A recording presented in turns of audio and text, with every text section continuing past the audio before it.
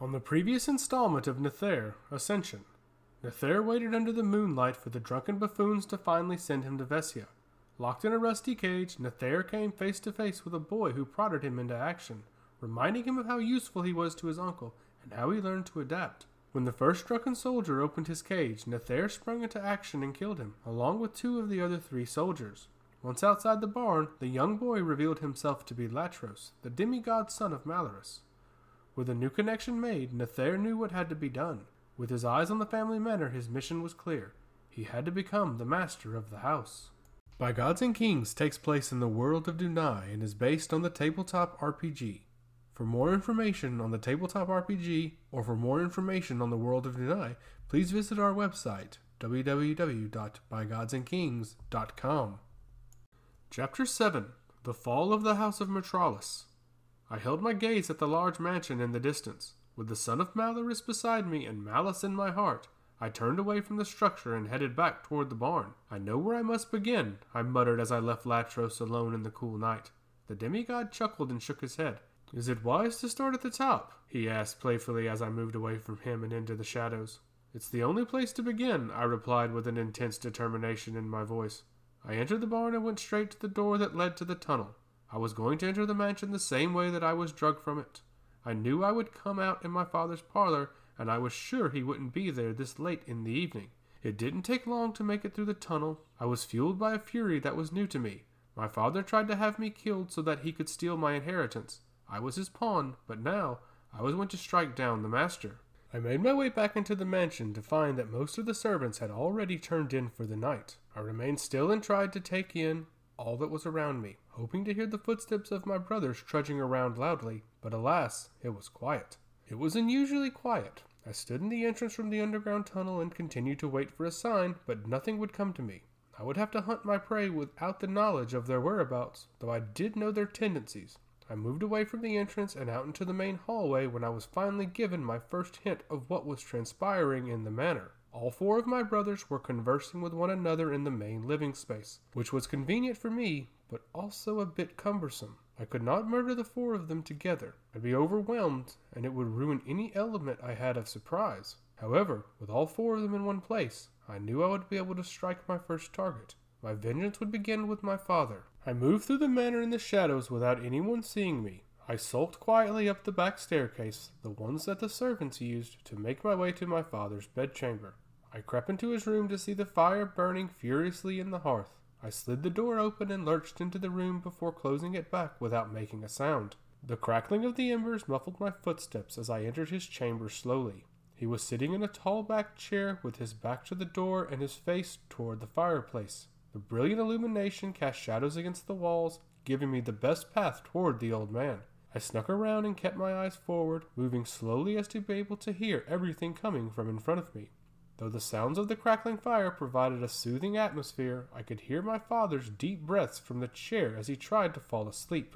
I made it behind his chair without him noticing me. A wry smirk came from the side of my mouth as I knew what would come.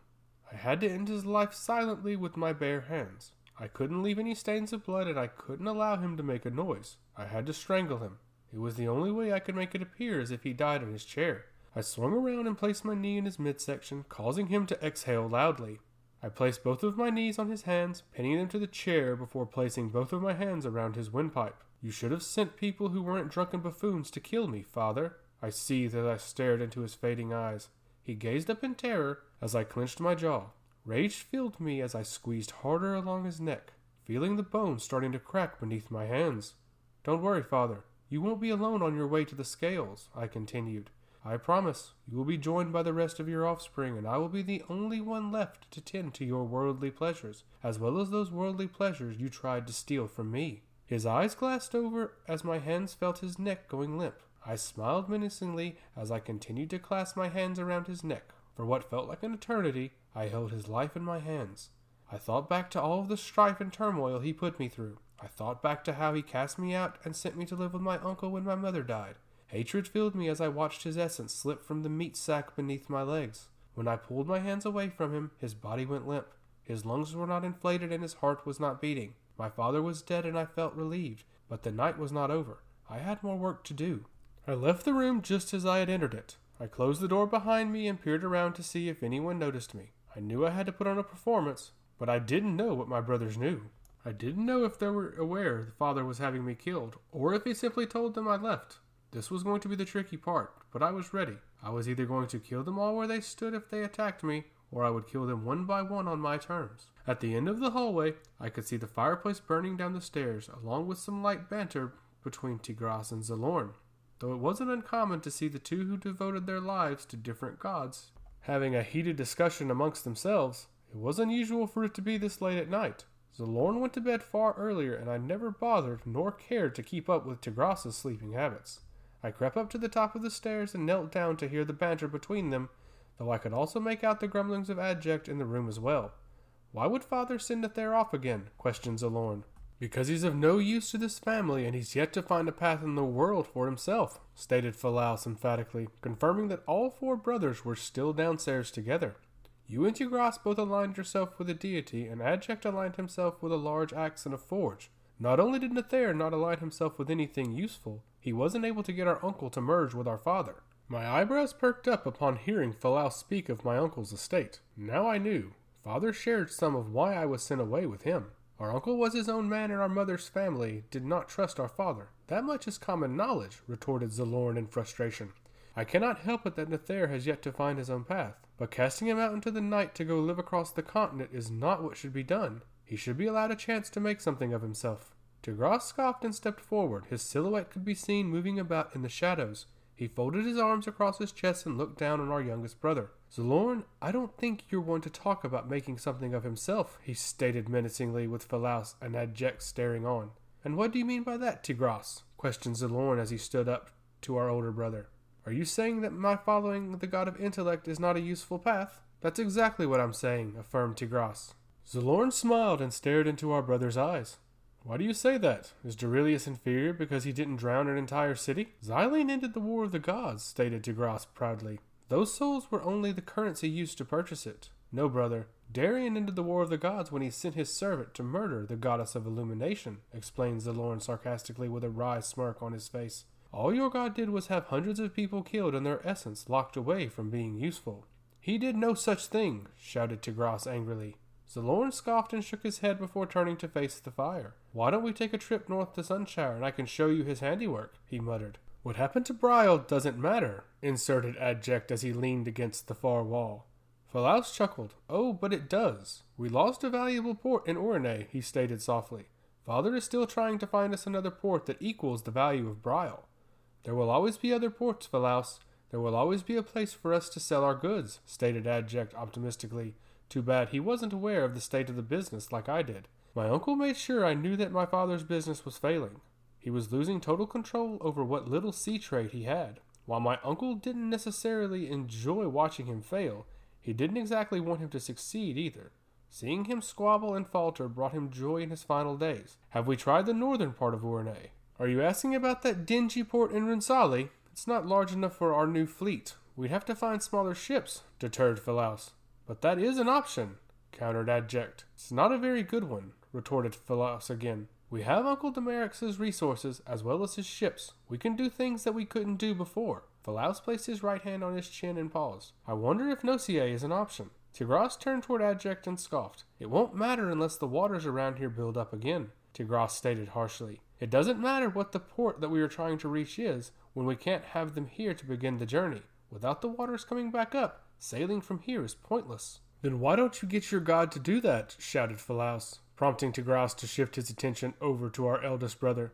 Tigras smirked and shrugged his shoulders. "It's not in his divine plans." Phalaus stepped forward and over to where I could see him in the shadows. He was angry and assertive, which wasn't unusual. He was always that way, though rarely did he ever get that way with Tigras. "You should make it in his plans," commanded Phalaus furiously. "Have you ever tried to convince the god of the tides that something should be in his plans? It doesn't tend to end well for anyone involved," countered Tigras. "Besides, I'm just a priest. What business would I have speaking with him?" Phalaus stepped toward his brother and put his finger in his face. Fury built within Phalaus's eyes as he brought his nose slightly away from Tigras's. "Perhaps you should make it your business, brother." The tension in the room was becoming intense, and from my vantage point, it was very entertaining. Seeing Phalaus finally show his true nature to Tigras was fantastic. though I could see that Tigras was preparing to strike. In his right hand, I saw a light blue orb form. It was only a matter of time before the entire room was going to be dripping from Tigras conjuring up some water to defend himself. I walked down the steps and made my entrance with my brothers all practically ready to slaughter one another. I moved slowly with my feet slamming against each wooden plank. The clang from my boots echoed with every step, and my brothers turned to face me, all shocked to see me emerge from upstairs in our father's chamber. "Brothers, he's gone," I announced solemnly. "What?" inquired Phalaus as he turned away from Tigras. The blue orb in Tigras's hand had dissipated while both Adject and Zalorn turned their attention towards me. "Father is dead, upstairs in his chair," I clarified while moving down the stairs and into the room. I went up to say my goodbyes as I was heading off to Wurs. Once I got in there, I found him dead in his chair. Phalaus approached me slowly, almost apprehensively. "It's quite funny, brother. You come home and our father dies. You really must be the harbinger of death," he stated rudely before walking past me. Phalaus went up the stairs to father's chambers, leaving me standing there with my other brothers. "This doesn't change anything," inserted Tigras. He stared into my eyes and I back into his. I was not afraid of him, and by the end of the night, he would have a reason to be fearful of me. "You will leave and never return. You will be cast out of this family." Adject huffed loudly. "It was father's wish," said Adject. "He had no place for you, and so we will have no place for you either." Phalaus emerged from our father's room and came down the stairs slowly. "It's true," he stammered, almost taken aback by the sight of our deceased father. "Tiberic Metralis is dead." All four of my brothers experienced differing emotions, which I felt was somewhat odd. Phalaus was grieving, but I couldn't tell if he was mourning the loss of our father, or if he was frightened that he was now in charge of our father's empire. Tigras was calm. He bowed his head and I could see his lips moving. He was praying to Xylene, which was a waste. If our father ended up in front of Xylene, he would be looked upon as a small morsel not fit for ample sustenance. Zalorn chuckled and shook his head. I think he knew I had something to do with our father's death, but I also believe he was wise enough to know it was for the better. He didn't grieve or pray, he simply held his position. In a burst of rage, Adject turned and left the room screaming. In grief, he always went to his forge, and I suspect he was going to do the same. Phalaus walked down the stairs and over to Tigras, who had just finished his prayer. "I will alert the servants in the morning. Father can rest in his chair tonight, as he did on most nights." "Aye," nodded Tigras. "We will need to begin the formal preparations to transfer the titles and property." Phalaus nodded slowly. "I'll handle all of that in the morning." Phalaus closed his eyes and turned to face me. "Nether, you are welcome to stay here this evening, but you will leave the moment the sun comes up. Do you understand me?" I remained silent and stared at my brother. "Do you understand me?" he shouted. "You will never see me again after tonight," I remarked softly. Phalaus scoffed and shook his head disdainfully. "Good," he replied before walking away from me, Tigras, and Zalorn. "If any of you need me, I'll be in father's study." "Then I suppose I'll be heading to the library," announced Zalorn as he walked over and patted me on the shoulder. "If you're ever in Castellas, or even Teardret, see if I'm there, brother," he remarked softly to me. "I won't cast you out as the others will." I smiled at Zalorn, but I knew what I had to do. Ending his life would be regrettable, but it had to be done. "I may come see you in the library later on if I can't sleep." Zalorn smiled. "I'd like that," he said before walking away, with Tigras doing the same. "Don't come and find me, Nether. Even being around you for another minute would be too long," quipped Tigras harshly. I was alone in the great room where the hearth was still burning brightly. All four of my brothers had headed off to various parts of the manor, and I was left alone. The blade that Latros gave me was pulsating against my side. I could feel it vibrating against me as a purple hue was coming off of the black blade. I pulled it out and held onto the handle firmly. I could feel the knowledge of Latros and his father, Malorus, inside the blade. "I think it's time to go inspect Adject's forge," I smiled before sheathing the dagger. My first target would be my younger brother, and I was gleeful at the thought of sending him to the scales.